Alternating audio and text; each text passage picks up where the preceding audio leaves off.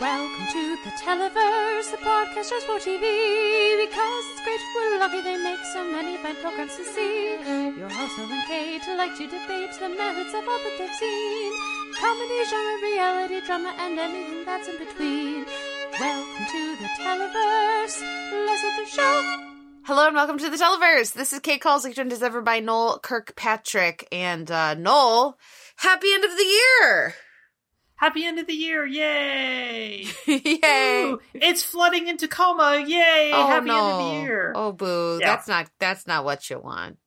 No, it's pretty gnarly outside in some areas of the city. So I'm glad it's not gnarly in my area of the city, but like 10 to 20 blocks from me is completely underwater right now. Ooh. Well, yeah. Our thoughts are with the rest of Tacoma, and I hope that flooding abates soon for you. That is terrible at any time of year, but particularly right in time for Christmas, right in time for like everyone to be off of work and trying to get places. So yeah, it's not great, but the mail's still getting delivered because listeners, yesterday I got Kate's holiday baked goods / popcorn box, and my partner and I were both very excited as we divvied up the cookies of, do you want this? No. Do you want this one? Yes. Okay, well, you can have half of it, because I want it too. You can have all the popcorn, though, Noel. I should say, today I received Noel and his person's care package, which I haven't had a chance to try the cookies yet, but they look delightful. But listeners, it has homemade marshmallows, and they're so fucking delicious. They're really, really good. I'm very, very excited to have more. I've only let myself have one so far, but they're real good. So I'm very excited. Yeah, no, I'm glad. No, I've had a couple of the things that you've sent, and they're good as always. Oh, thank you. So, yay! Well, we actively tried to reduce the number of cookies we sent people this year, so that there's it didn't seem like it. There's still 20 like something different kinds. And there's no cookie menu, alas, because my computer was fucked at the time. But there's only like one of each. There's like a couple that have two, but most of them there's only one of each, which seems like a reasonable thing, but it has taken us several years to get to that point where we like I don't care that we have extras of blah blah blah. We're not foisting them upon people. We'll figure out a use for them separately. Well, here's the thing. If you have extras of molasses cookies, if you have extra snickerdoodles, if you have extras of, let's see, what else? My partner really liked those little star cookies that we don't know what they were called, though. Oh, those are Zimstern. And they were horrible to make last year. But this year it worked really. All I did was I chilled the batter or the dough or whatever for like an hour. And they were a freaking dream. So, if you'd like, I can pass along the recipes for any and all, but those are good. Yeah, my partner really enjoyed the star cookie. I thought it was fine, but she really liked it. So, yeah. Yeah. It's just almonds and meringue, and then you roll it out, and then you bake it. So it's gluten-free, which is nice. But yes. We knew it was gluten-free. We could tell.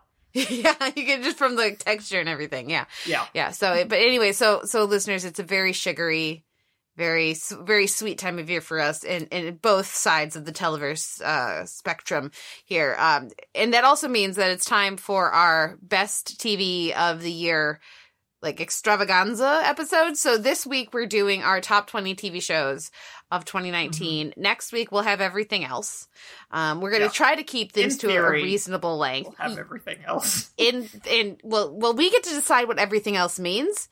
So, yes. My question for you, Noel, is how much has your viewing in the past week shaped your list? And how does this year's list compare to previous years so far as like, was it like you had like a top 7 and then everything else kind of blurred together? Was there like, what was the cutoff point where you were starting to just like kind of fill spaces versus X number really needed to be on there? Yeah. So, some recent viewings sort of like influence things, like Watchmen's position based on the finale dropped a few spots based on where I was expecting it to be, because I didn't like the finale very much. It's good, but it's also, I mean, I have a lot of thoughts about that third act, basically, the last 3 episodes. And we can talk about that either during this list or when we resume normal programming. Mm-hmm. But I feel like for this year, I really just needed 10 slots, mm-hmm. which was a big frustration. And because the back half of my list, I think, is good. But it's also like, I mean, these shows were good. Do they need to be on a list? Maybe not this year. Okay. So I feel like I really just needed 10 slots this year, so 20 felt excessive. And I think like the big thing with it is that there were a handful of shows that were in like an upper tier for me this year. Mm-hmm. And then I had like 20 to 30 shows in my upper middle tier, which is normally what I use to fill in gaps. And then it was just like, oh, I have way more of these than I do upper tier this year. Yikes. Yeah. That doesn't make me feel great. So I'm generally happy with like my top 10, top 11 this year, but then the rest of it's just kind of like, I really enjoyed these shows. I don't know that they need to be on a list this year. Yeah, I know what you mean. Yeah. For me, I had, there were fewer where I was like, well, this has got to be. So I kept being surprised at finding shows being that high. Yeah. Because I had a lot of shows that felt like they should be like 5 to 15, 5 to 10 kind of a thing. And some of those like slipped into my top 5. And I was like, really, is this really my number 4 show? Is this really my number 5 show? And then I go, yeah, it is. Cause like I'm looking at everything I watched and thinking about it. I'm like, yeah, no, I really loved this show. I really loved each of these episodes. And I don't have another show that I loved more. So yeah, I similarly had just a few at the very top. And a bunch that really raised, not because I thought of that show and said, this is a top 5 show, this is a top 10 show, but because there wasn't a show I would put above them, you know? So which is an unusual thing. But I mean, I say that, but there are still shows that I left off. Like Tuca and Birdie is my number 21 this year. And like, it feels bad leaving it off. And there's several, like, I don't know if you have a list. I have a list of shows that I'm just going to call out here at the top to say I didn't get to them, and that's why they're not on my list, but they probably should be on my list. Like BoJack, like Vita. I never got back to finishing Vita. When They See Us, I still haven't made myself sit down to. Better Things, Los Spookies. Like there's several shows that I'm sure would be contending if I had managed to circle back around and finish them. Yeah, When They See Us is like my big glaring omission. And spoiler alert for why aren't we watching? Yeah, exactly, right? Next week. Next week, yeah. Maybe by next week I will have seen it. Probably not. Yeah, maybe. And see, I thought I was going to carve out time yesterday to watch it, and then I was just like, oh, no, this is like 6-7 hours, and it's like 5.5, 6 hours, basically. And I went, oh, I don't have that time up until to decide where to put this. I had time to finish one show prior to finishing this list, and I was glad I did. Did it make it onto your list? It did make it onto the list, so I was glad that I invested that time. But no, so like When They See Us, I also like started but did not finish even the first episode of Primal, which is the new project from Gennady Tartakovsky, the guy who does Samurai Jack. And I watched like the first half of the first episode, and I was like, this is really good. I feel like this isn't going to go anywhere that's going to put it on my list, so I'm not going to talk about it. So I'm not going to finish this and carve out time for it, even though it's only like 2 hours total for 5 episodes. So I was just like, meh, it's fine. I can move on. And I just played video games. Well, I have so many episodes of Better Things. I have like 6 episodes of Better Things still sitting on my DVR. I have that's rough. A solid like 10 episodes of You're the Worst sitting on my DVR. Like there's a bunch of them. I've seen all but the last 3 of Star Trek Discovery. I've seen like there's a bunch of those that just for various reasons I got away from or I didn't quite finish. And I was planning, and I did go back and finish Broad City. I was kind of like saving that. Yeah. Those last few ones, so I did finish Broad City. But I similarly planned to get back to Better Things, to get back to some of these other shows, to catch up with BoJack, and it just didn't happen. So, alas.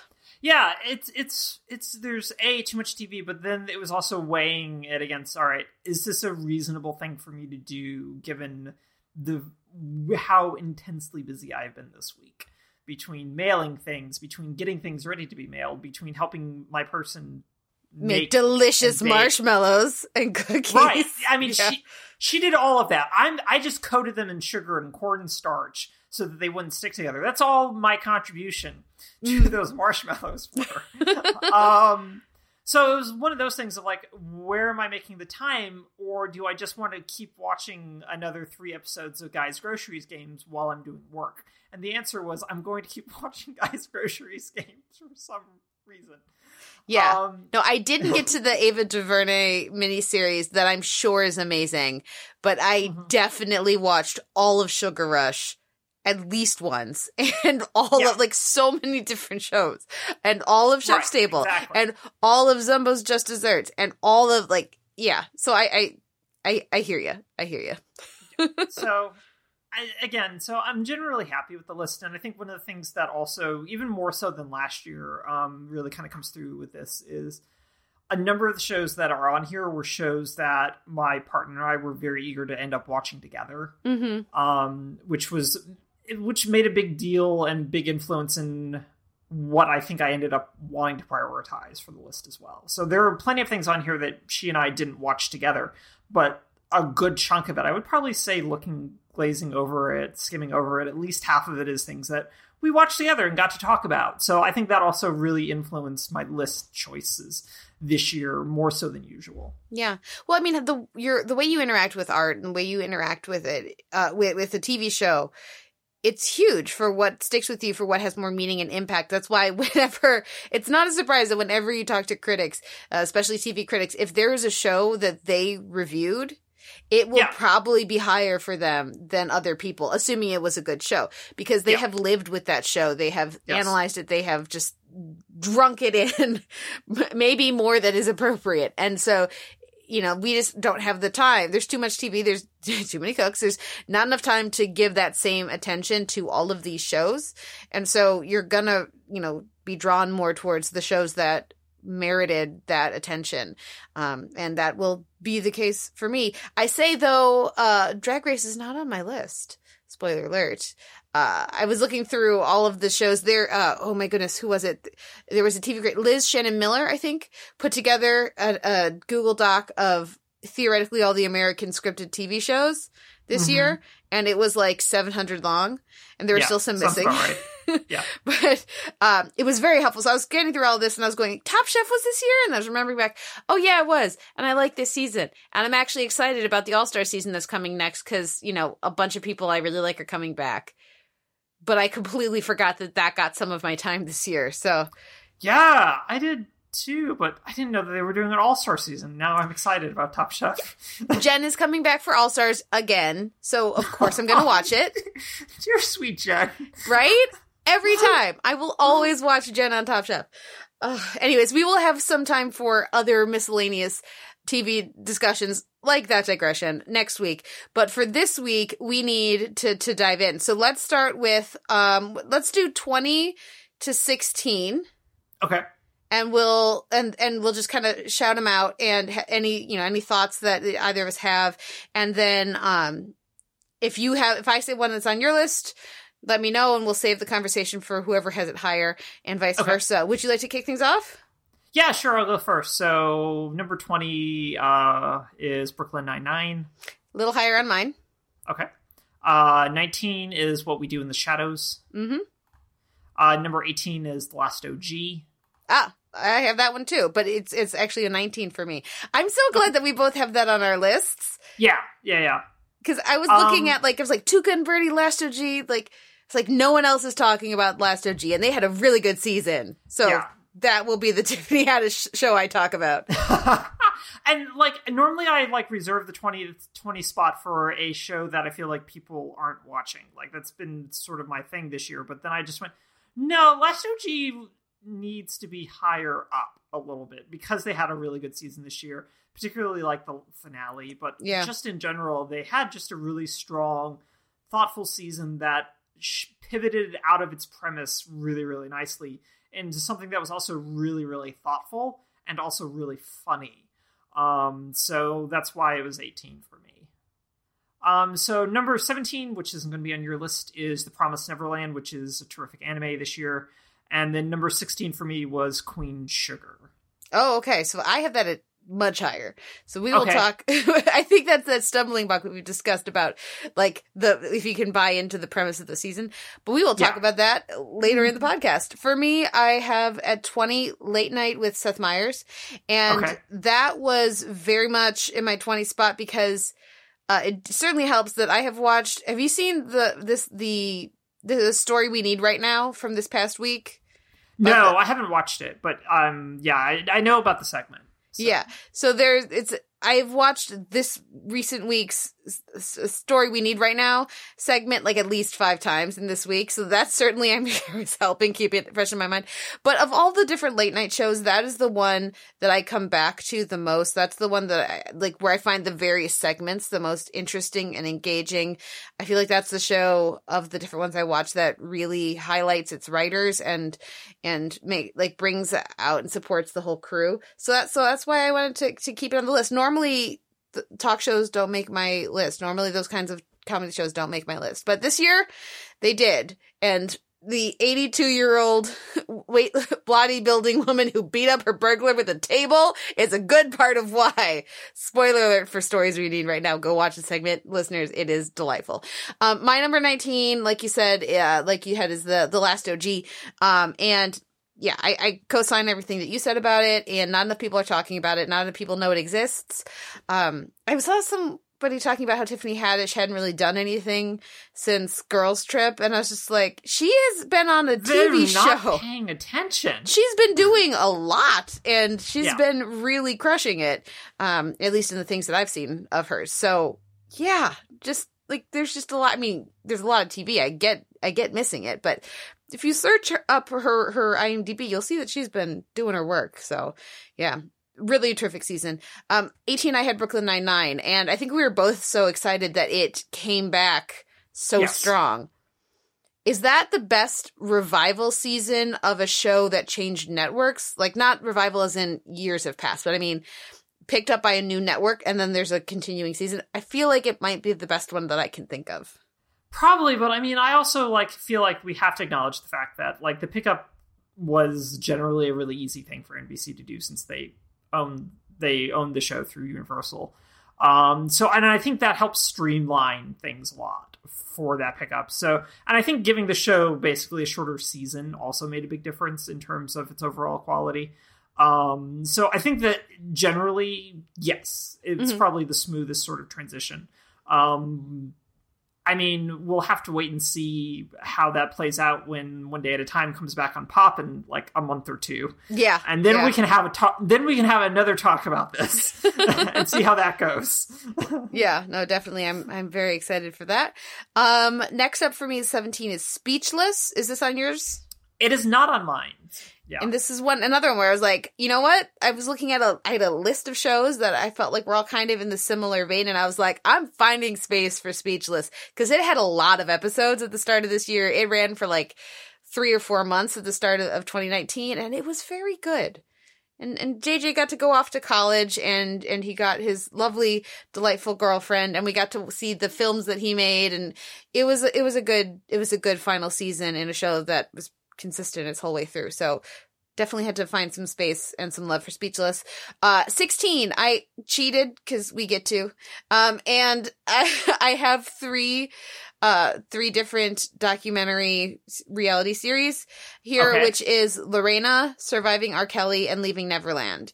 And if I had to pick one, I probably would do Leaving Neverland, but I wanted to shout out those other two as well. They're each very distinct in their approach and their tone, but they were each very impactful. And I mean, the Surviving R. Kelly, docuseries had larger effects in that it certainly contributed to a turning of public opinion that helped get him arrested. So yay. But even just as documentary filmmaking, I thought that these were an important piece of what TV was this year. And I wanted to make sure I had some space for them. Yeah, Leaving Neverland made my list at number 13, so just a couple of spots higher overall. I also considered combining it with Lorena, which I had also watched. But Leaving Neverland was what kind of stuck with me just a bit more. So that's why I decided to pop it up there. Yeah. Do you have any other thoughts on it? No. I think I think that like just the general sort of, it kind of speaks to the R. Kelly thing of hoping to recontextualize a cultural conversation and a cultural reevaluation. In a similar way that the Clinton Scandal special that was last year or this year? I think that was this year as well. I think that was this year as well. And I just don't think it was on my spreadsheet. Helps to recontextualize something that we need to think about more critically. So I think that had that been on my list and had I confirmed that was this year, I would have included it as well. Needless to say, I'm very interested in seeing what American Crime Story does with that next year. Yes, as am I. Let's go 15 to 11. Yeah, so with number 15, I have I'm Sorry, which is going to show up on my Smorgasbordy quite a bit, because it was the best space to fill in a bunch of things. O Maidens in Your Savage Season is number 14 for me. Number 13, as I mentioned, Leaving Neverland. Number 12 is A Black Lady Sketch Show. Was this on yours or no? No, it was in contention. It was one of those ones I was tossing around, but there was only 6 episodes and there were some really brilliant sketches and then some other ones that kind of fell flat for me. So I left it off, but spoiler alert, it will be appearing next week. Yeah, well, I mean, it was the only sketch show I watched really consistently. So guess what, everyone? Best writing for a sketch show. And then number 11 is Stars Align, which is another anime. My list was very anime heavy this year, which I'm very happy about. Stars Align is really, really good, but the last 2 episodes haven't aired yet. But it was still like, no, this show's really, really good and deals with topics of abuse in really interesting ways that I find really compelling, but also has discussed issues of like non-binary and gender identity in also surprisingly thoughtful ways without ever feeling like it's a chain of very special episodes. So I really enjoyed that, and combined with like O Maidens in Your Savage Season, which is a sexual coming of age, which is also really, really good. It was a really good year for this kind of a narrative type of deal in anime. So yeah, that's my 15 through 11. What about you? I have at 15 The Good Place, which I can't imagine is higher for you. So it's not on my list. Yeah. Well, and I think we've talked about the issues that The Good Place has had this year. I'm not that surprised that I mean, I feel a little wrong about having it at 15. I just didn't take the time and energy because I had to make a top 15 listeners for the AV Club. And then I tweaked it for this, but I didn't. I wasn't going to let myself open that can of worms too far. Yeah. But I did, when I was looking at this, I'm like, should The Good Place really be above some of these other shows? No.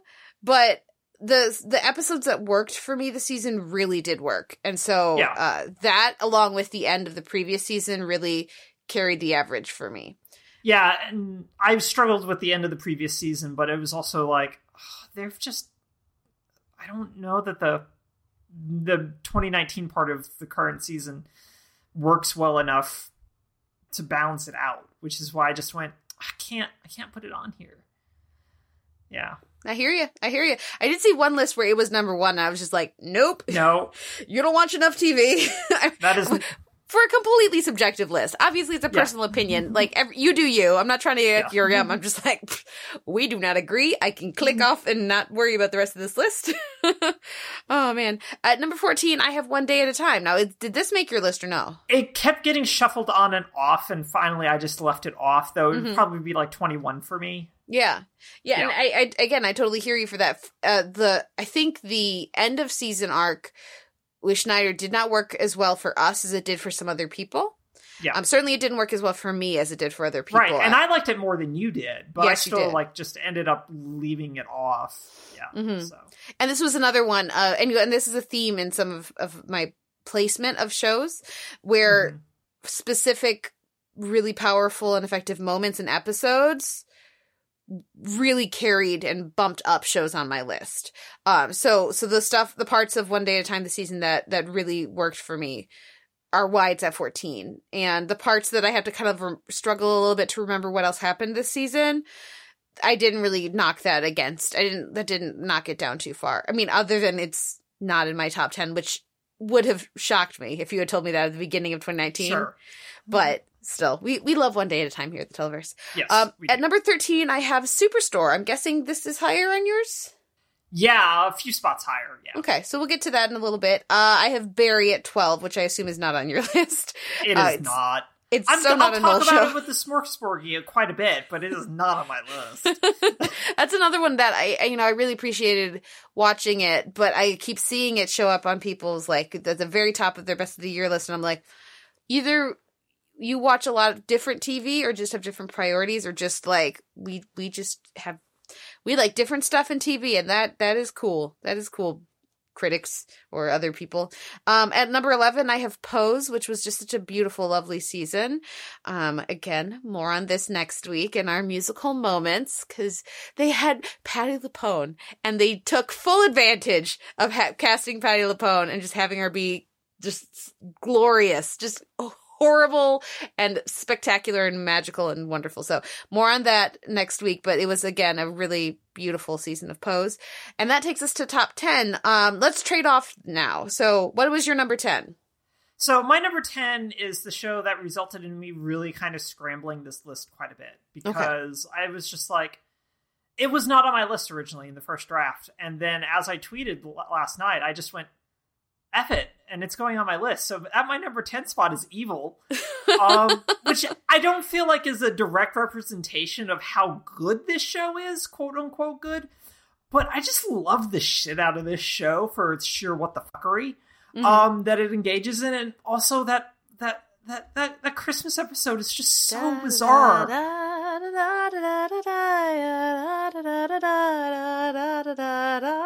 I'm going to just edit that underneath what we're saying for this whole segment.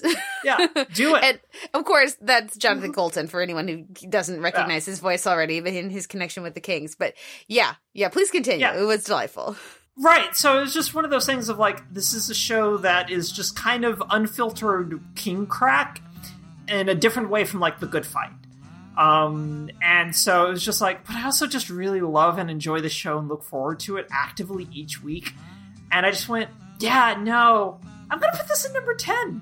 I don't really care that it should probably be lower, but I just love it so much. And I've enjoyed it so much that I'm just like, yeah, no, this is number 10. This is number 10. And I was also, like I was telling a friend of the show, Allison Shoemaker on Twitter, I'm just glad I was able to stay with and keep watching the show after the pilot and after VR Goggles Girls, both of which just scared the crap out of me so much that I was just like, I don't know if I can keep watching the show. But I'm glad I have. And also, I just appreciate the fact that they were like, for their fall finale, they were just like, yeah, you know what? Old school cliffhanger with a guy getting shot and left with a phone ringing. We're just going to do it. And I just went, slow clap, Kings. Slow clap. Slow clap. Yeah. So, yeah, that's my number 10. I'm assuming this is not on your list, because you would have interrupted me at some point. Oh, yeah, no, it's not on my list, but I love that it's on your list. And that's exactly why we have these lists, why we don't make, like, a unified Televerse list, because there's absolutely nothing wrong with just being like, screw it, I have fun watching this. This is what I spent my free time with. This is, like, what I rushed to my TV to watch every week. And that, I mean, we firmly do not believe in guilty pleasures here at the Televerse. Yeah. We believe in pleasures, TV shows that we enjoy. And if it's a show that you really love, it means it's speaking to some part of you. And it doesn't have to be like technically perfect, where you're like, well, this part could be better and there's some plotting issues and it's very much, this type of thing.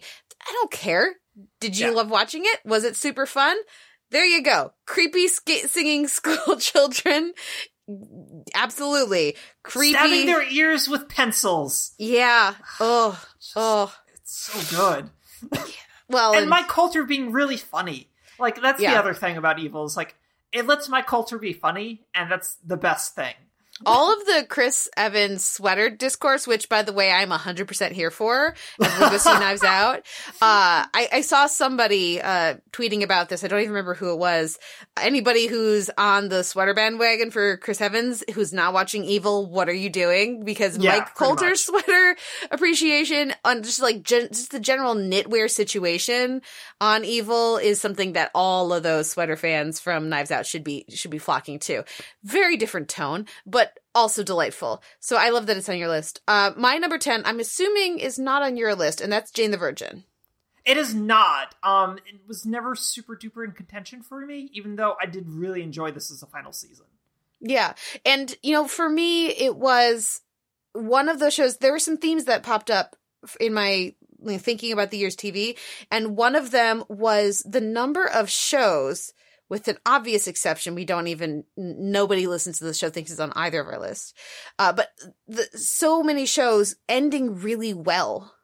And Jane the Virgin had just a perfectly, beautifully Jane the Virgin finale.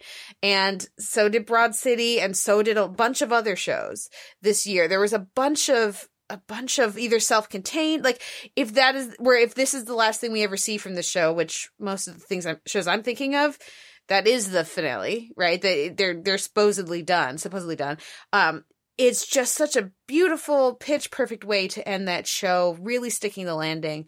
And Jane the Virgin is one of those. I wanted to reward that. I also, it's that thing where both of us, Noel, I know, value shows about kind and good people, and anyone who thinks that you can't write a show or it's not interesting when you get the couple together and it's not interesting if everybody's good and nice and kind, that's just lazy. It's just harder, but it's a different kind of show. Maybe you're not interested in that kind of show, but there is exquisite television to be made about people who are kind and caring and good, and Jane the Virgin is a prime example of it. I thought that there were some really amazing moments and episodes in this final season, and yes, the stuff with not Michael wasn't great, outside from that monologue that Gina Rodriguez directed of herself, but the stuff that did really work, I thought was lovely, and I thought it was a really nice end to a show that I think is going to hold up really well.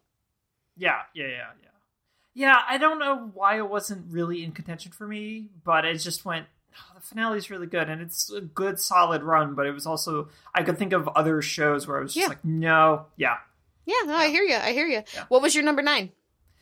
Something I imagine is not on your list is The Good Fight. Yeah, nope, not on my list, but let's talk about it. And I mean, I can totally understand why, and I almost didn't put it on there because of the Michael Sheen of it all. But at the same time, I was just like, no, this was all really bonkers. And it was really good. And I really enjoyed it. And it's very much like Evil, in which it was just like, no, this is really good, and I really enjoy it. And it also just kind of perfectly encapsulates kind of how we feel right now, which is we need to start delivering soliloquies while there's riots happening around us. And then we're going to hook up with the guy from Downton Abbey. It's just like all this sort of random stuff. But also, CBS wouldn't let us broadcast this about China is also one of the best things that I think happened on TV this year. So, it's The Good Fight. It's very silly, but it also speaks to kind of a larger trend in like a number of other things that are coming up on my list of how are we coping with everything that's going on? And The Good Fight is a really good example of how are we coping? Are we coping? Type of thing. And that becomes kind of a larger trend going forward on my list of your list is tends to focus on kindness. Mine is focused on how are we coping with things is basically the rest of my list. Yeah. And the answer is it kind of depends. Oh, it's hilarious. I mean, also, let's just a moment for Raspberry Beret, right? Yeah. Come on. Yeah. Yeah. There are some really great moments on Good Fight this season, and really fun episodes. And yeah, say what you will about that Michael Sheen character, he was just going for it, and it was entertaining. Yeah, it was entertaining. It was right for the show. My number 9 is certainly not on your list because it's again not another not Noel show. I think this is the most divergent our lists have ever been. and I'm kind of loving it. My number 9 is Veep, which is another show that had a solid but not great season. And I think that's, in my opinion, that's entirely out of the hands of the Veep writers, because how do you satirize our situation at this point? Like, just like they did their best, and some of it really worked. I think on an episodic level, some of it worked. A lot of each individual episode works. The arcing for some of the characters did not work at all. But when I got to the end of the season with that absolutely brilliant, like amazing, fantastic finale that they had, it became clear of like why certain things happened, because they had figured out their end point. And so they needed to do certain things to get to a point where the characters were in the position they would be in the finale, which would allow that massive betrayal that we got in the finale. And that's absolutely, Veep is another show that had a brilliant and pitch perfect finale in this year. That just the flash forward to Selena's funeral, her state funeral, and it's so funny in so many different ways. The ridiculous visual like humor of her casket going into the like hilariously vulva shaped like crypt place where it's gonna go, the aging makeup and character choices for where everybody's at 25 years later. There's still really hilarious banter back and forth between them. That poignant, heartbreaking moment with Gary with the lipstick, it was all of that all rolled up all together. And I mean, I think it's easy. And again, this is what I said earlier. I reviewed the show. I wrote about it every week for the last half of the run of the show. But I think it's easy to overlook just how good and consistent Veep was over its 7-season run, because its average was so high. So obviously, Veep is not a Noel show. It's not for you. That's totally fine.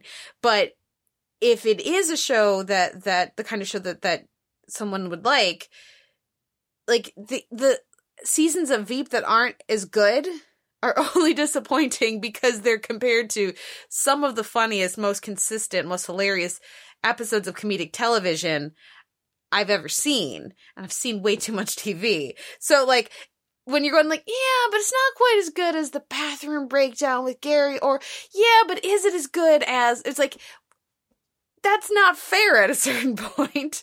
How is it compared to the rest of TV? Well, top 10 of the year for me, and on a different day I might even have it higher. But it was another really terrific finale, and that ensemble is just it's just so good. They're just so funny, and I'm very, very grateful that I was able to write about it for as long as I was. So yeah, Veep number 9. Well, I was just glad that you had it on there, because while I was trying to figure out some things, I just went, does Tom Hanks's death qualify as on screen for Veep? Does that count? Yes, even though I does. Didn't watch it. I just like the joke a lot. Well, and paying off a season 1 or 2 like throw off line in a show that has so many of those in your like last closing moments of your series, I mean, that's brilliant. It's so good. Yeah, so my number 8 is Superstore. So let's talk about Superstore. Great. So, in particular, like the tail end of the previous season and the start of this season, it's just been really solid in the way in which they've managed to explore really contemporary issues, either immigration or unionization, or increasingly with their pivot in their winter finale, automation, whether or not that's coming in, because definitely the company that bought Cloud9 is the company that made that robot.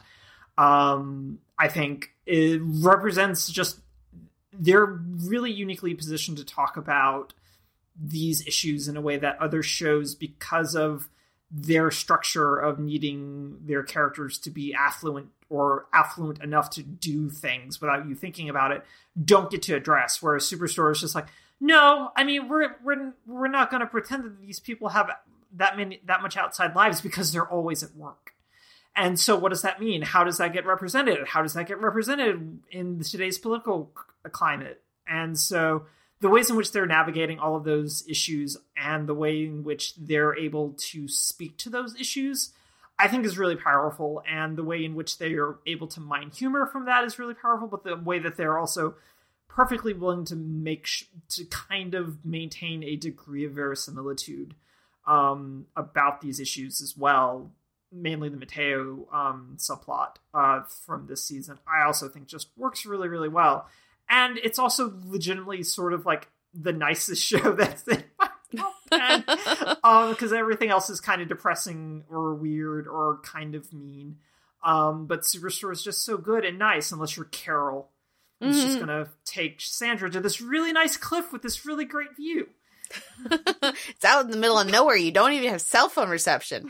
Yeah, Superstore. I mean, and you know, the episode that ended their fall, like I guess their winter finale, was really strong as well. And yes. what a way to end that you know, the last like reveal or twist was terrific. So we'll talk about that when we get back to regular episodes, I'm sure. But yeah, it's been really compelling, while always ridiculous and silly and fun, and never losing sight of its characters and the dynamics that they've established. So their ability and their interest in balancing those two elements makes it some of the most interesting sitcom like writing that's happening right now. And I am constantly confused and frustrated that no one is talking about it. I feel like no critics are talking about that. There was a piece recently that I saw like recently in the last month or two about it. There was one critic that wrote about the show, and that's it. And I'm not seeing it on any of these end of the year lists.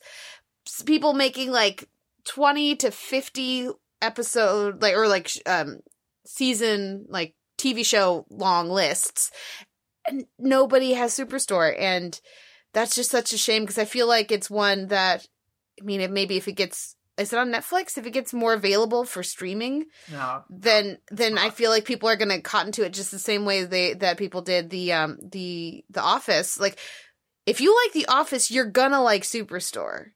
I don't see how there's any disconnect there at all. And I think for me, a lot of the time, Superstore is a better show than The Office. So yeah, I hope that people start watching it. I hope more people start talking about it. Yeah, I think that the most high profile critic that really champions the show is Emily Vanderwerf over at Vox. Is probably the most high profile person who really highlights the show really consistently as well. I'm not sure if it was. I'm almost positive it was somewhere in her top 21 shows that explained 2019. But it was definitely it was definitely either in that list or in a sidebar list, because she did a number of sidebar lists for her best of this year. But she's probably the most prominent champion of the show outside of, I can't think of anyone else, is the answer to that. Yeah. Emily's very smart, especially when we agree with her. Yes. When we don't, less so, but then we respectfully disagree. But but get on board with the Superstore love. My number 8 is Queen Sugar. So I have this significantly higher than you did. Yeah. And I think that's because I was able to, for me, the Nova buy-in, while ridiculous, was not enough to stop me from, like, this ranking, this number is reflective of all the things that this season got right. And there are so many things that this season got right with Micah, with Charlie, with Ralph Angel. Just like, when I think about the shot of him getting his parole paper versus then by the end of the season, his program's been shut down. Like, it's just very visceral, emotional storytelling done in such a nuanced and thoughtful and meaningful way. I don't always, connect with everything that they do, but God, yeah, this is a show that knows when to pack a punch and knows how to do it. It knows how to be subtle. It also knows how to be cacklingly evil and broad, which is delicious, and I love it. So that's why it's so high for me. But I can understand there are certain elements about the season that may have frustrated and pulled it down for you. Right. Yeah. No, it was just the Nova, using the Nova stuff as a catalyst and being like, this is not how any of this works. You guys should know how publishing works. Yeah, that was basically my big hang up. It was like, I understand that you really want to tell the story and you wanted to use Nova as the way to tell it. And you also really specifically wanted to give Rutina Wesley a big showcase this season, which they had not done yet, really. And I feel like that's a good excuse to do this, but it was just through the poisonous tree type of deal of like, this is all very good.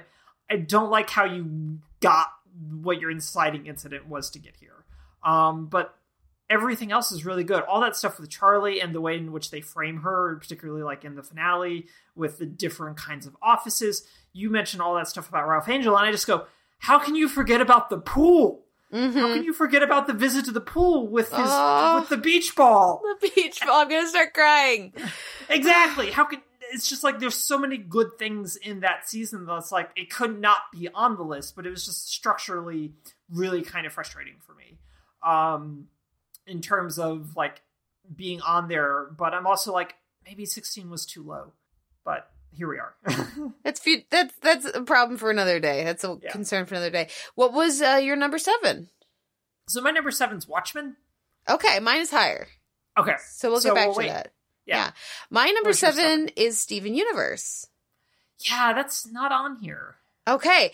And I understand that because listeners, for this, not a lot of episodes aired this year. Counting. Yeah, there were like 4 episodes of Steven Universe that were eligible because I consider the movie something different, and I consider Steven Universe Future something different. Yeah, because they're each kind of their own thing. But for me, this is on my list for really one reason, and that is for Steven fusing with Gem Steven. And for also the ending, because like Veep, like Jane the Virgin, that is the end of Steven Universe. Change your mind, sorry. Is the end of Steven Universe. And it's just perfect. It's the perfect ending for that show. It's absolutely beautiful. And it sticks with you, and it lingers in such a meaningful way. Yes, it's kind of silly with, they're like, we're going to have everyone fused just in case we never get to do another episode. You get to see all the fusions, right? We're going to do all these different things. We're going to have some of these ridiculous battle scenes. And they were fun and energetic, and they were exciting. And don't get me wrong, I'm not knocking them, but there wasn't the space for the show, in that number of episodes that aired this year, to really justify it being number 7. But I don't care, because Steven and Gem Steven fusing, and Steven just declaring himself to White Diamond in that way was so powerful that it put it in my top 10. And also just the creep factor, more on this next week, of everyone getting, taken over by White. Like all of our here, like when Garnet especially goes, you're just like, oh no, well, we're not ready for this. I'm not emotionally ready for this. So that's why it is on my list. Yeah, and I think that's a great reason. My thing is just like, nah, they think that the movie and Future is just an extension of the show, so I'm going to treat it as such. They're fine, but you also only aired 4 episodes, like 5 episodes of your OG show. They're very good, but is that enough? Was sort of like where my conversation ended with myself. I was just like, I've really enjoyed a number of the Future episodes, but I'm also like, but it's not enough. I hear you. Yeah. It was hard. It was hard not putting it on here. Yeah, right. It felt kind of wrong. Yeah. It felt more wrong than not having Good Place on here. Is how wrong it felt. Yeah. What was your number 6? So my number 6 is Legend of Galactic Heroes: Die New Theses, which is a anime that's a remake of an anime that was a make of a series of light novels that were published in the late 70s and early 80s. That deals with a war between a UN-style democratic alliance that split off from a authoritarian, vaguely Nazi-esque empire like 100, 300 years ago. and they've been in a perpetual state of war with one another ever since then. There's a third human factor called the Fazan, who are basically nothing but dirty capitalists. But the entire show is painfully relevant now. The first season, which aired over a year ago, is really, really good. The second season is much more overt in its politics, in terms of its discussion about the fragility of democracy, to the point where this empire is able to stir up a coup in the democratic planets just by planting a little bit of false information, and the entire thing collapses. And so it becomes this really interesting navigation of, all right, what's happening to the world right now? What's happening to Japan right now? What's happening to the US right now? Because how much of this can we extend outward? And all this kind of stuff. And it's painfully relevant to the point where in the last episode of the season, our main protagonist, who's over with the Democratic Alliance, talking about the new president of this alliance, goes, if people are willing to vote for this guy, maybe we shouldn't save democracy. And it's like, oh, shit. Okay, well, I'm going to go stand over here now. Yep. So it's really, really good. The notion that well-intentioned military is what's going to save us is not the best message. But it is sort of the message for the show. But it's not the best message. It's beautifully animated by Production IG, who handles a number of really great anime over the years. So it's available on Crunchyroll, subtitled, and you can also get a dub for it on Funimation. And I really encourage you to watch it and seek it out, because it's really, really good. It's really well animated, but it's also just really, really thoughtful, I think, overall. It's terrible with women characters. There's barely any. So that's a problem.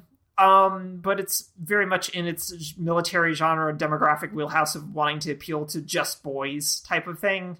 But it's really good. It's really thoughtful, and it's worth seeking out. Okay. Well, I'm very interested, very intrigued. My number 6 is Crazy Ex-Girlfriend. Yeah, wasn't on my list. Yep. Again, like I said, I was like, look at this, like, well, from what he said about kind people, several of these are not on his list, and that's okay. Yeah. So Crazy Ex-Girlfriend, I'm going to just keep quoting myself, another show that had a really beautiful ending. For me, I wasn't hot on the actual last episode. I felt like it was not actually I don't know if you guys remember. I was like, this isn't actually a good episode of TV, but it's a really good ending for Crazy Ex-Girlfriend. And that last scene, the last moment, I think is just very well done. It's just again, it's like the perfect ending for this show. Such a beautiful statement about identity and creation and like art and finding yourself and finding your voice. This season, this chunk of the season, I should say, that aired this year, didn't have as many like gut punch moments, as many songs that I will just be singing. It had a few. And it had some really delightful, ridiculous numbers and moments and everything. Don't get me wrong. I can't wait to see Rachel Bloom's texts about or tweets, I should say, about cats that I'm sure are going to be happening. But again, when you look at, this is what I wrote about at the AV Club. It's not only hard to do a single episode of TV that's a musical. They made the best musical TV show that's ever been made. And like, how dare you when cop rock is a thing? How dare you?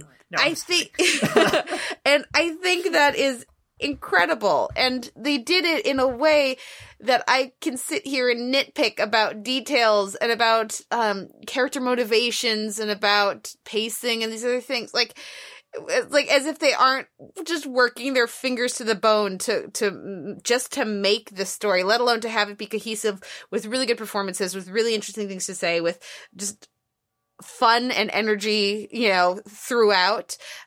So even just on a level of difficulty, achieving that, landing, the triple axel or whatever, congratulations, Crazy Ex-Girlfriend, you belong in my top 10. But also, I think it was consistently really interesting and compelling TV. And the more distance I get from Crazy Ex-Girlfriend, I'm hypercritical, especially of musicals. Musical TV episodes, musical TV shows, in general. And the more distance I get from it as I revisit it, all of like how I would assess the episodes, my grades that I would give them go up.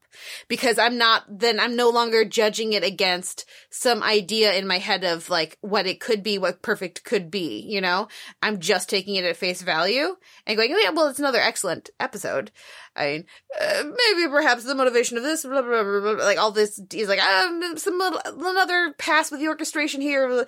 Like, that's the kind of thing that when it's airing, I'm sitting there and tweaking and thinking about. But when I, look at the whole show, when I look at the season, when I look at just these episodes that aired this year, it's consistently really compelling television, excellent acting, excellent writing, just like the slow motion song, like it in a TV year where like one of the most compelling moments of TV was that Game of Thrones reveal. Did you ever seek out Allison's edited together Game of Thrones thing to the slow motion song? Oh, it's just chef's kiss. It's so good. So Crazy Ex-Girlfriend was a big part of my TV viewing this year, and it's just, again, I just marvel at what they created over there, what Aileen Bosch McKenna and Rachel Bloom created, and I just can't wait to see what they do next. Hopefully after a lengthy break and some rest. They deserve so much time off. They do. I don't know if they want time off. Yeah. Rachel Bloom's having a baby, so there's that too. But yeah, I'm really excited to see what the stories they want to tell next. Yeah. Well done to the Crazy Ex-Girlfriend team. What is your number 5? Because it's not gonna be my number 5. No, it's not your number 5 because you didn't finish the show, and it's Better Things. Okay. Talking about like coping with things. Better Things this season is just really, it was very experimental in a not experimental way in terms of dicing up various narrative threads and sort of not scrambling them, but sort of like making them a little disjointed. From Sam going and doing that shoot in Hawaii or wherever it was. And then just the various goings on around her life that kept happening with particularly her older daughter leaving college and coming back and navigating that. And just her relationship with her kids in particular this season, but also trying to carve out space for herself to find happiness as well. It was just really, really good. And it was really just beautiful in really, really quiet ways that I just couldn't get over. And so when I was thinking about, all right, how are we, again, going back to a lot of things of how are we getting through things? Are we getting through things? Better Things kind of represents a way of this is how we're getting through things. And it's basically just one kind of step at a time, even when everything kind of gets jumbled and gets kind of messed up and we're not quite sure of the order of things. And we kind of forget, wait, is today Tuesday or is it Wednesday? But I can't remember. Does it really matter? And am I seeing my dead father all the time? Oh, that's not good. Those kinds of things. But it's just really good. It's really thoughtful. And Adeline's just incredible in this season. And 90% positive she wrote and directed everything this season as well. And it's just kind of tour de force. And it's just really, really good. It's not as tour de force as maybe like my number 4. But it's still really, really, really good and really thoughtful. And so I just really, really wanted to highlight it here as high up as I felt was reasonable. So yeah, that was my Better Things. And I really hope you catch up on it soon. What was your number 5? Well, I'm enjoying playing Guess What Noel's number 4 is because I think your number 4 is my number 1. So we'll see. But my number 5 is Schitt's Creek, which is not on your list. Yeah, no, it's not on my list. But it's very good, but it's not on my list. That's okay. I loved it so much, and that was another one. I was like, is this really my number 5? And I was like, Yeah, I think it is. Because, like, there were so many episodes that were just like, yeah, and that episode's great. Oh, and this episode's great. Oh, and this episode's great. I thought the individual performances were terrific. I loved Catherine O'Hara. Like, there was a symmetry to the writing of the episode that I also, writing of the season, I should say, that I also loved. So we start the season with Catherine O'Hara in that ridiculous nest. And giving just, like, finding pathos and connection and something in absolutely nothing.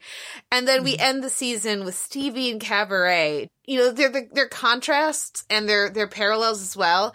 Just because O'Hara, like, Moira is just consummate pro, right? She's, like, making it work. She's finding something.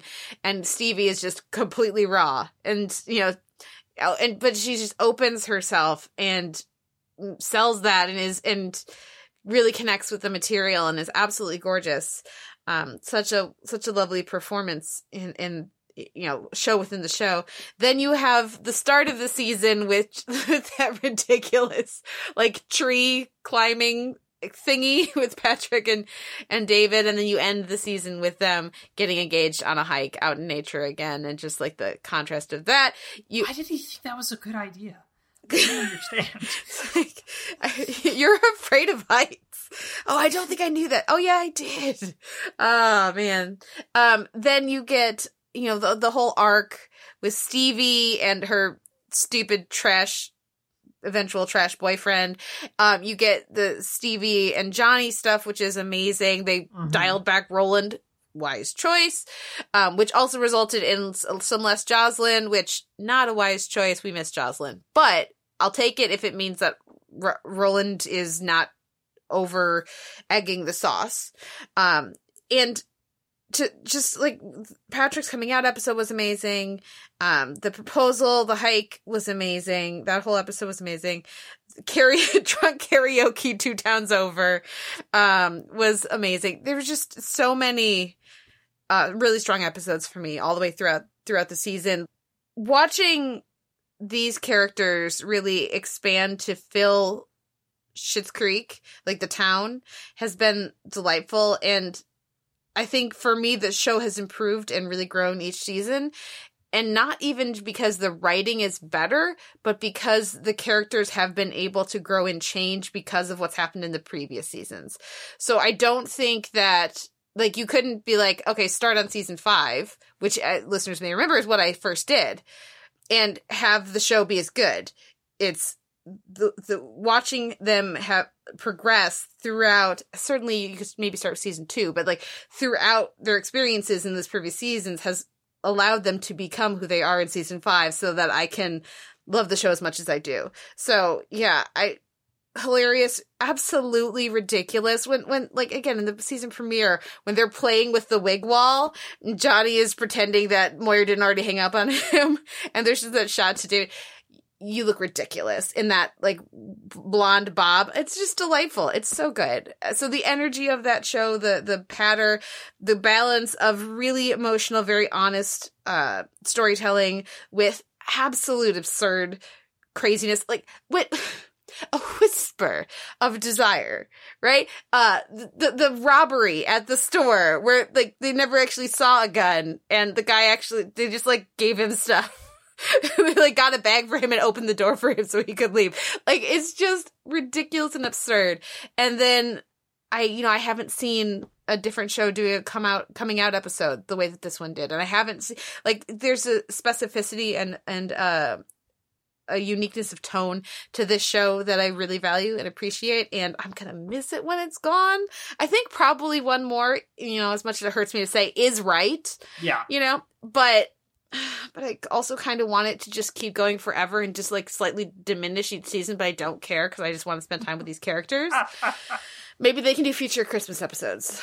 I don't know. But I'm going to miss it when it's gone. And for now, it was a really strong season. So that's why it's my number 5. So what's your number 4? Is it my number 1? Is it Fleabag? Yes, it is. So right, more on that in a bit. What's your number 4? My number 4 is Russian Doll. Okay. Is that on your list? No. Ugh. Remember, I didn't like this as much as literally everyone else on the planet. Well, that's what I was like, we kept running out of numbers, and I'm like, well, because I don't think he liked this one that much, but maybe it's not on his list, and it's not on your list. If only for Sweet Birthday Baby. If only for the physical comedy of those stairs. if only for the way that Natasha Lyonne says cockroach. If only for Natasha Lyonne's hair. Yeah. The show, I think, makes a strong case for being on a best of the year list. But for me, it came down to the writing and the performances. Yes, there were things that I wasn't as hot on, but I haven't seen a time loop episode where other people are in the time loop. I haven't seen that before. I really like the performances of Natasha Lyonne and it's Charlie Barnett. Greta Lee was delightful and amazing. It's a way of engaging with material that I think we've all seen enough times, that we know how time loop shows work, but doing it in a way that felt fresh, that brought something new to the conversation, and that kept me absolutely engaged the whole time. Style and substance, for me, this show had them both. And like, just that song, Gotta Get Up. Like, they're coming back for season 2, right? And if they do, I don't know how they're gonna match, let alone top. I don't know how they're gonna match the songs, like the music and the costuming and the just some of these little detail touches in the season. But yeah, I was with Natasha Lyonne all the way through this, and I was very excited for her. This is a project she's been working on for so long, and to see her able to execute it and really shine, it was fantastic. So I really, this was another one. I was like, is this my number 4? And I was like, yeah, it's my number 4. I really liked it. Yeah. Well, the upside of all of this is that it reminds me that I do need to include Russian Doll on, like, for editing and set design in particular, because some of the set design on that show is just real good. Real good. For next week. There must be a category for Chekhov's fruit or something, where we could just put that, But anyways, so what is your number 3? So my number 3 is the anime Given, which I mentioned a couple of times over the course of the season. But yeah, this was just a really, you mentioned Schitt's Creek having a coming out story, coming out episode, and Given is just a very long coming awareness story. It's also a show where everybody's queer, and we're going to navigate that and figure it out. And it's really good, and it's really thoughtful, and funny. Like, when her main character, who realizes he's in love with the other main character in episode 11, it cuts to different versions of himself, Inside Out style, having a conversation in his brain, melting down and trying to figure out, oh, wait, what if he doesn't feel the same way?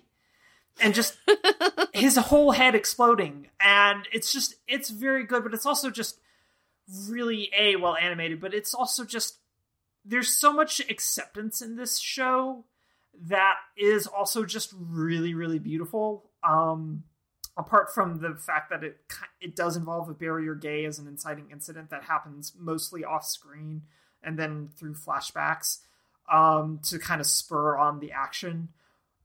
But the way in which it's treated is more of like a loss that you grow from, as opposed to we gotta get rid of it. We have to get rid of this character type of thing. So it's more of a bury your gay in a fridge almost.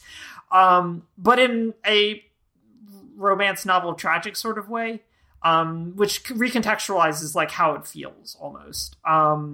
But the ways in which like their burgeoning romance as members of a band is both accepted, but also then immediately called into question because romance ruins bands.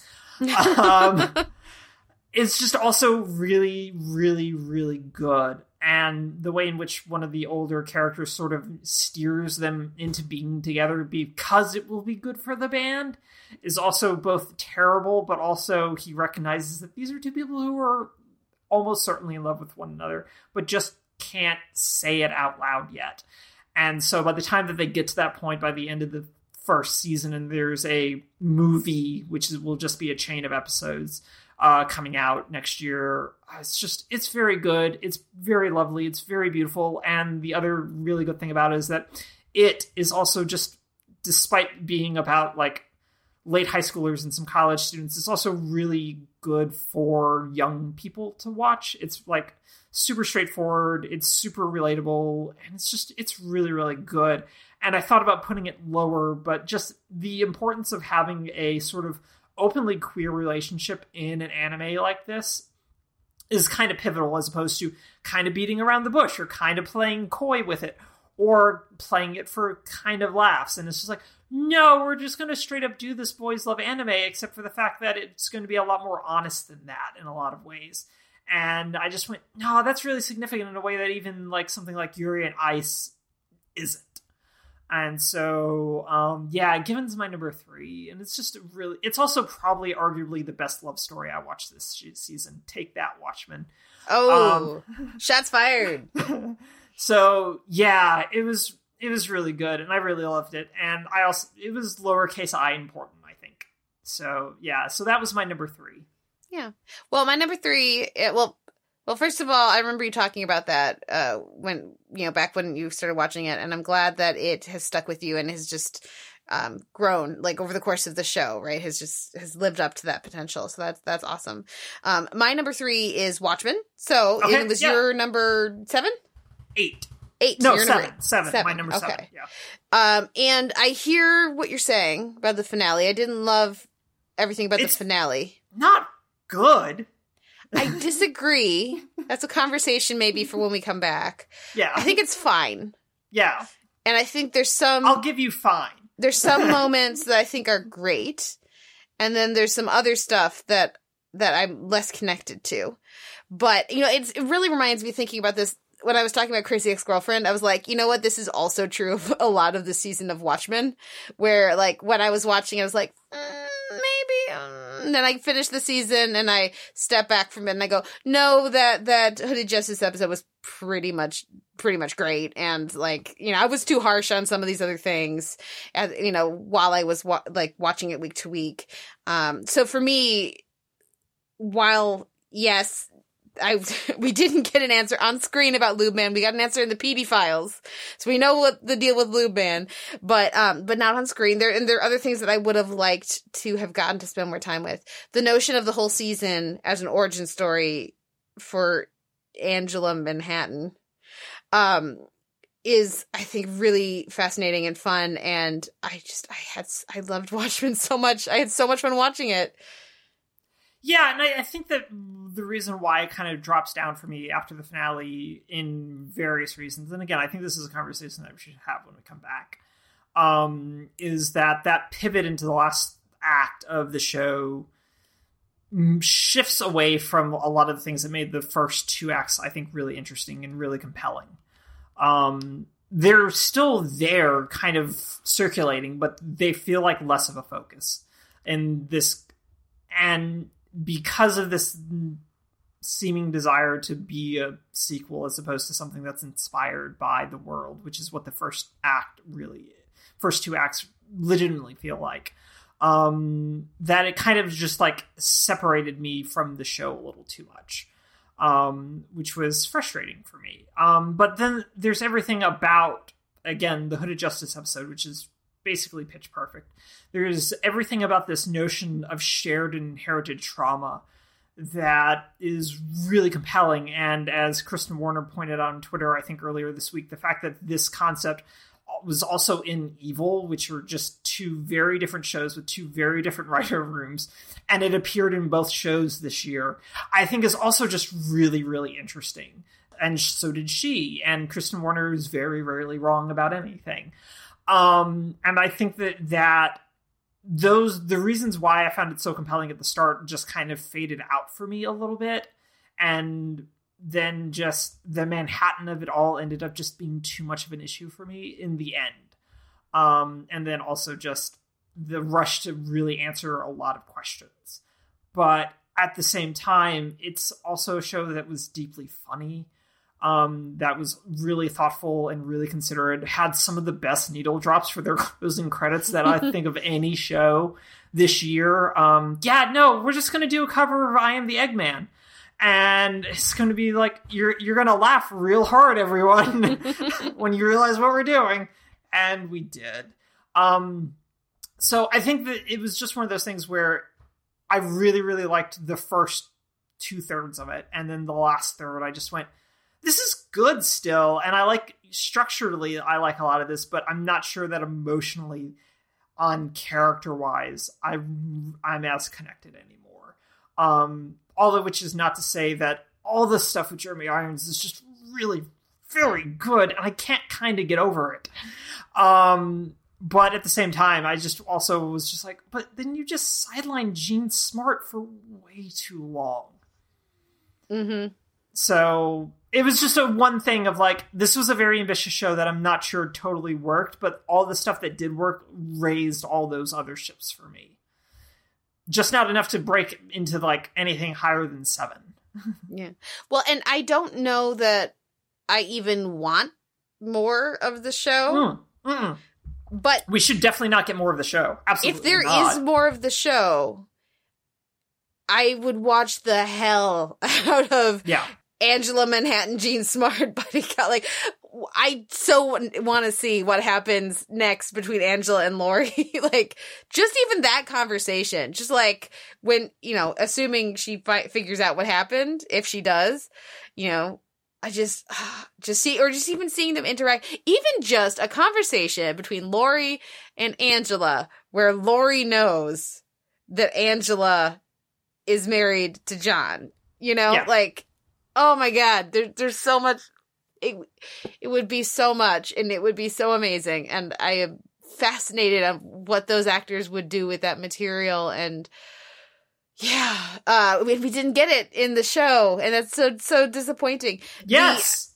I very much agree. Like the last third is a pivot around the Cal or John and Angela relationship. Yeah. And that's what the homestretch is. And that's very different from the start of the show, which is more, I feel like, world building and thematic conversations, and the center of the season, which is character one-on-one deep dives. First on Looking Glass, and then on Hooded Justice. Mirror Guy. Yeah, exactly. And then on Angela. And so that, like, those character focus episodes are the ones that really, shine for me, aside from just the opening of the series. But like you said, the average overall, it just lifts everything. And while I was not very satisfied with the ending, with that they do kill John, that last moment, of them together, as he's dying, is just so beautiful. Such a simple line delivery, such a just pitch perfect, again, just right exactly what it needs to be. It's so beautiful. That while that's not my favorite flavor of Watchmen, right? I saw a lot of people that really hit them to their core, that really connected for them. For me, like, I found the other versions of the show more interesting, but it was a beautifully executed version of the show that's not my favorite, if that makes sense. Yeah. So while that totally makes sense. While I would, rather have gotten more Laurie time, if you're gonna do that version of the show, well done, So it just sounds like it just resonated more with me than it did with you. But I mean, I'm not gonna argue with you about 3 versus 7 or 8. It's all good. Yeah, no, I think that's fair. And also, that guy talks too much. Oh, it's so good. Wrench. I hit him with a wrench. Oh, delightful. Super fun. Yeah. Let's move on to number 2. What's your number 2? Unbelievable. That's my number 2. Hey, look at that. It finally happened. It finally happened. Go team. So, what had you put this at number 2? So, again, when we're talking about how we're surviving or not surviving, and Unbelievable is very much a story about how are we not surviving, and how can we help each other survive. Yes, it has us necessary to put faith in a judicial system that is not good. But it also makes room to showcase that judicial system is not good. And I appreciate that. But also, it's a series that's just really terrific performances. It's a series that aesthetically depicts rape in a kind of perfect way that doesn't feel exploitative, but still conveys violence and violation and fear. And it is a show that very wisely, from its source material, scuttles a heavy amount of development for its serial rapist, because fuck that guy. Who cares?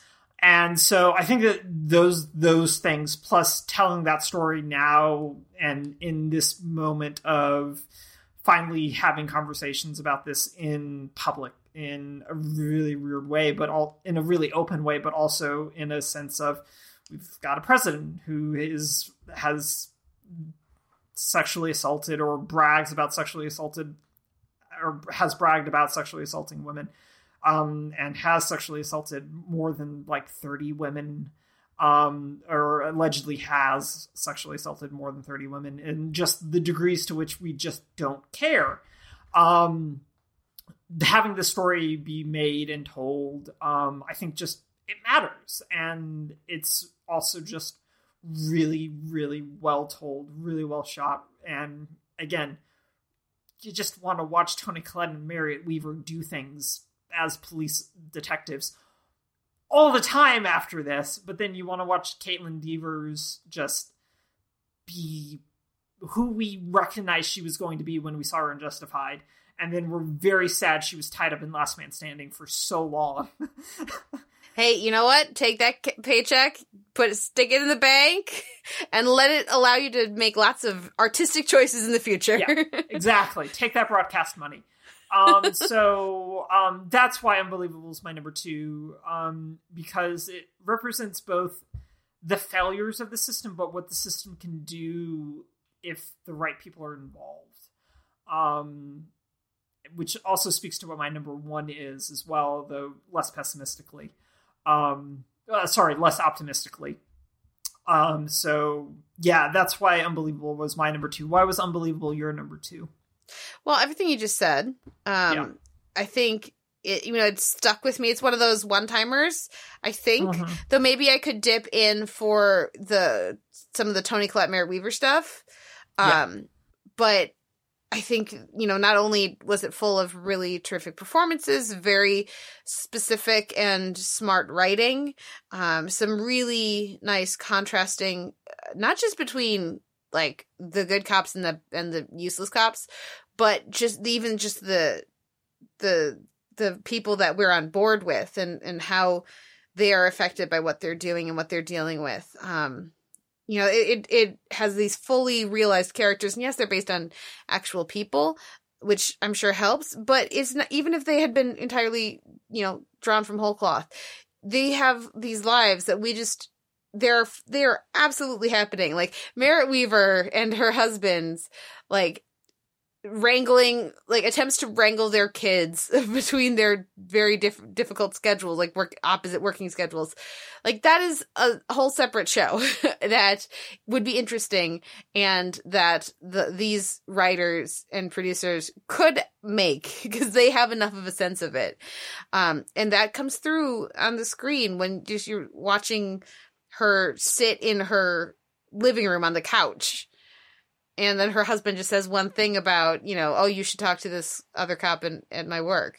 And that attention to detail, that interest and curiosity in the humanity of these characters in a way separate from what most shows feel like they need to do for the cops chasing the bad guy, is what elevates it, I think. Add in that, the relevance to the current situation or political situation, but also the cultural situation, status of the country right now. And that, it all kind of stacks on top of each other. But yeah, if only just for its approach, its respectful approach to issues around assault, and not just the way it was filmed, because that is shouldn't feel revolutionary, but it does. And it is so significant. But also it's respect and awareness of how that lingers on in so many other ways, not just outside of that moment, but just throughout, our main character's life. It really feels revelatory. And, it's compelling TV. It's very well executed TV, on every level. And it's some of the most striking, though, like, certainly very triggering, not for everyone, but if you are not actively avoiding this for very understandable reasons, I mean, I feel like I can't understate how significant it is and how compelling it is. So that's why it's my number 2.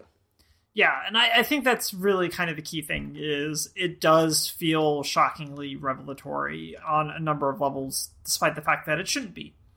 And all the more reason to highlight it and watch it, again, provided you feel comfortable doing so. Yeah. Now, is your number 1 a show I don't watch?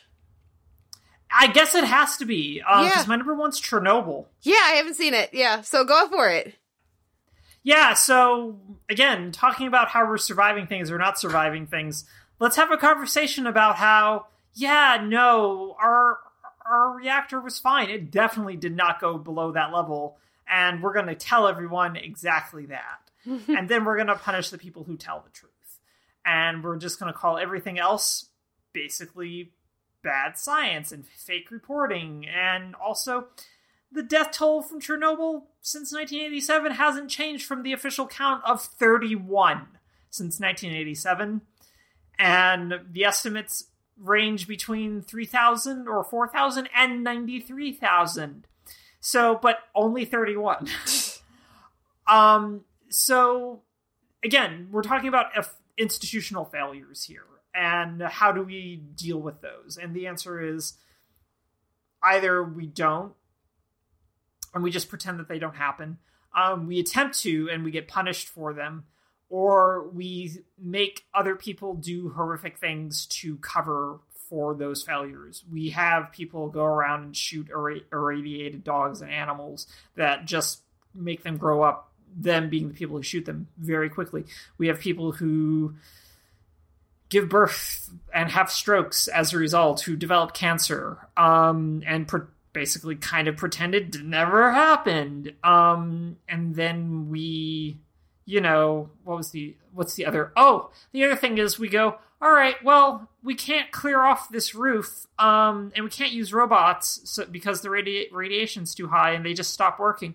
What if we do bio-robots where we have actual people in as much lead armor as we can manage, shovel things for 90 seconds and then run away from the roof and then shift in someone else for 90 seconds to do the same thing, and then just do this over and over again. And we start with like nearly 3,000 people, and it's a handful of people who are left to receive thanks from the Soviet Union for it. It's all really scary. It's all really harrowing, and it's all really, really important. It's really well acted because you get Jared Harris being the smartest guy in the room that nobody listens to, and then being very sad. Things he's very good at. All things he's very, very good at. And then just steadily building, but then aesthetically, it's also just really great on both a visual level and a, on a sound level as well. I talked about like the radiation counter tickings that happened, I think, in episode 2 or 3, and just how really scary that was and how really effectively they handled it. And the continuation of that kind of stuff, I think, just works really, really well throughout the season. But it's generally the fact of, again, what are facts? What is truth? What are we doing when we decide to ignore those things for the sake of a narrative that makes us either feel better or makes those in power feel better? And Chernobyl really illustrates those aspects very, very clearly and very, very well. So I don't want to belabor it too much because we need to talk about Fleabag. But I think it's very, very good, and I really encourage you all to watch it. Like, I watched 3 episodes as it was airing, and then we just kind of stopped. Mm-hmm. For, I think, very understandable reasons, you know? Right. We just kind of stopped. We let it kind of just trail off, and then we changed, like, service providers for our cable and everything, and we lost the recordings, even though we still had HBO in another form. We just never circled around to it, so I watched it this week to finish it, and we only had those 2 episodes left, and it's really great, and it's really, really, yeah, it's just, watch it. It's less of a hard watch than Unbelievable can be, but there's still plenty of things that just feel like, wait, oh no, all of this is really bad and terrible, and we're technically only good for another 100 years or so, in terms of the safety of that site, given the concrete that they poured and the dome and everything, even though that is now also a tourist destination that you can visit. Which hurts my brain. Yeah, no, it's real weird. Mm-hmm. It's very weird. It's so weird because I've looked at a lot of pictures of the immediate exclusionary area of that plant, the Chernobyl plant. It's really great. The pictures are really scary and also just wild from how nature has completely reclaimed that area, but yet all these apartment buildings basically are still there, and it's weird, and yeah, but it's still really, really good. And if you had told me, like, one of the better series finales this year was Jared Harris finally speaking the truth in a court of law, air quotes, I would not have believed you, but yet it was very, very effective and very, very good. So yeah, no, Chernobyl's my number one for, you know, institutional problems and how do we cope with them. Guess what? It's real hard, and in some cases we don't. Yeah. I remember when it was airing, I saw some people reacting to it with like oh man, Soviet Union, that was crazy, right? Oh, so crazy. Yeah, no, we know it's like I think you're missing the point. I don't think they're trying to say that the Soviet Union was messed up and we're good. I like climate change. Or take any other piece of facts. Yeah, there's plenty of other things that could apply. But the point being, it doesn't seem to me, and just having seen like little smatterings of it, that this is the kind of show that's intended for you to pat yourself on the back that over here in the US, we're fine, because we approach things differently. It definitely is not that. And if you walk away from the show with that thought, you're not paying attention. Yeah.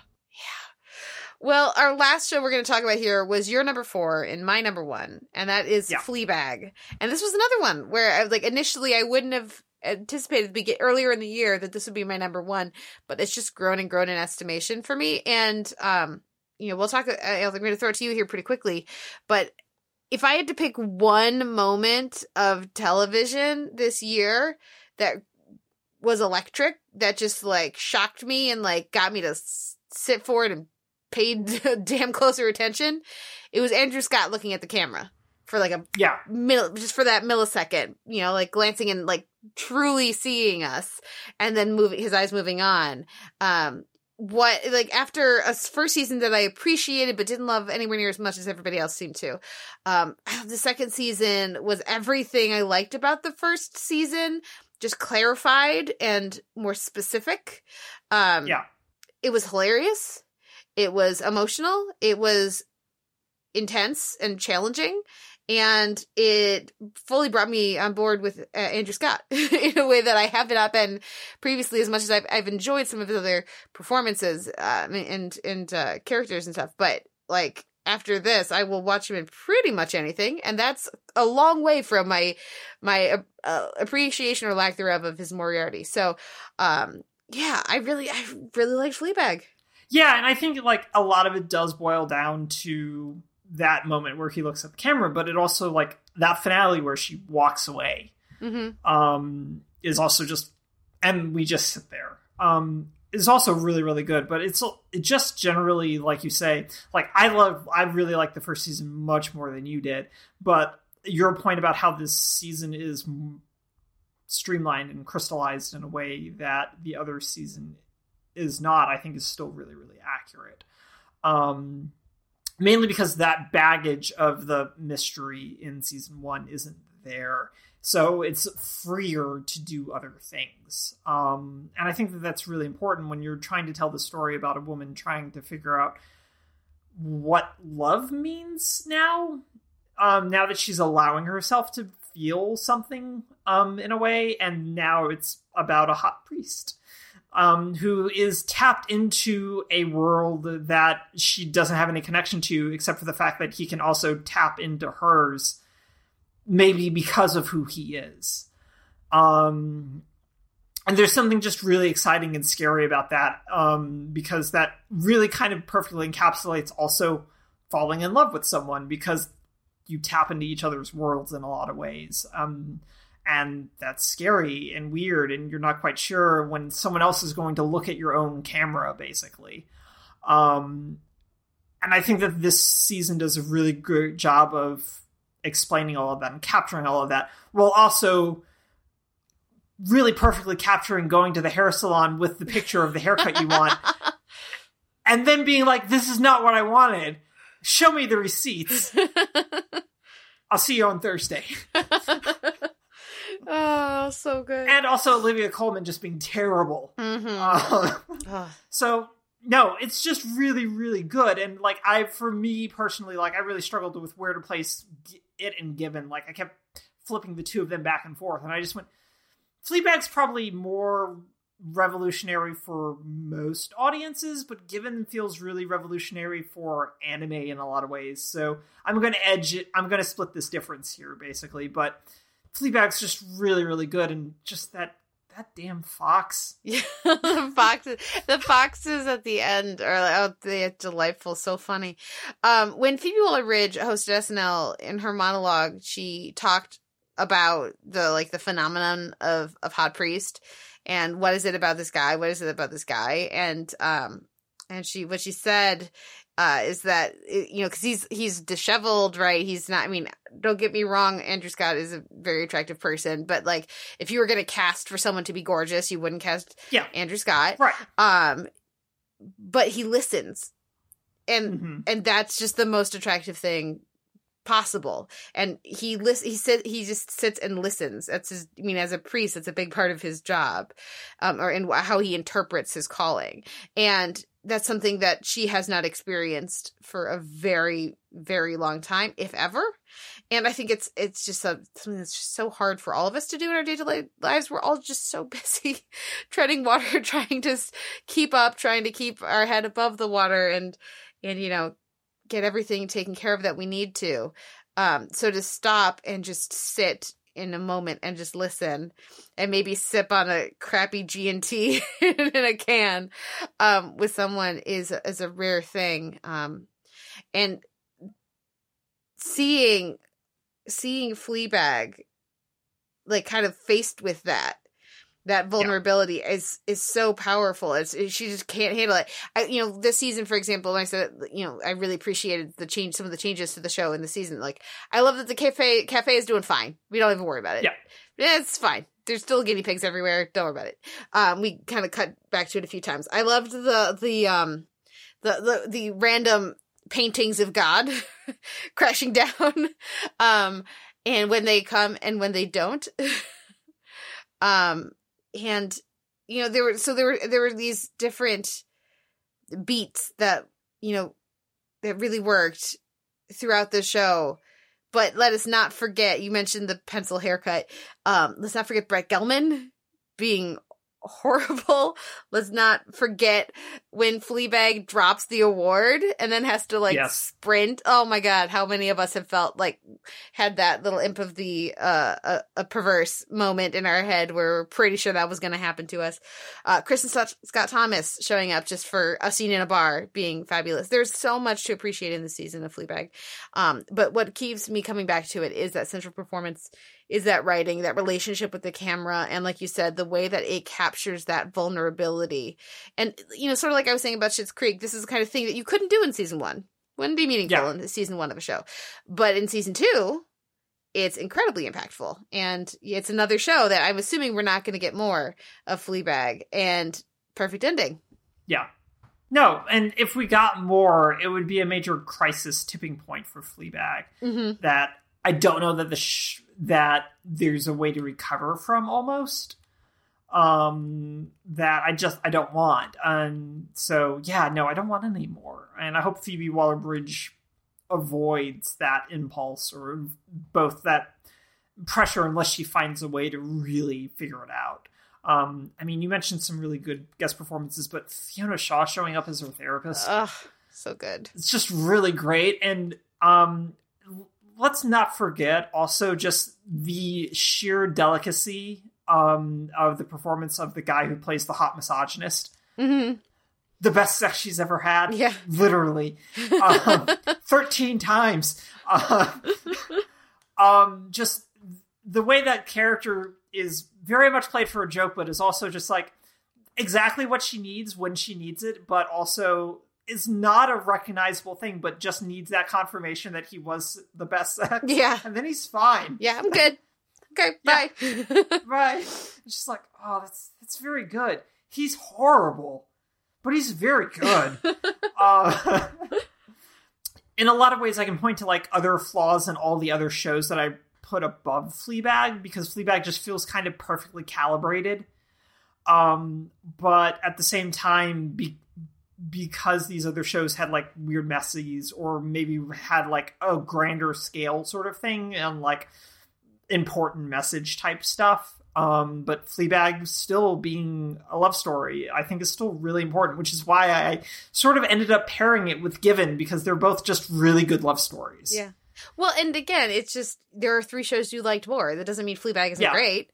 That's fine. Yeah. It's just, it's really compelling TV. I found out that my family has not seen Fleabag, but I don't know if I can recommend it to them or not, you know?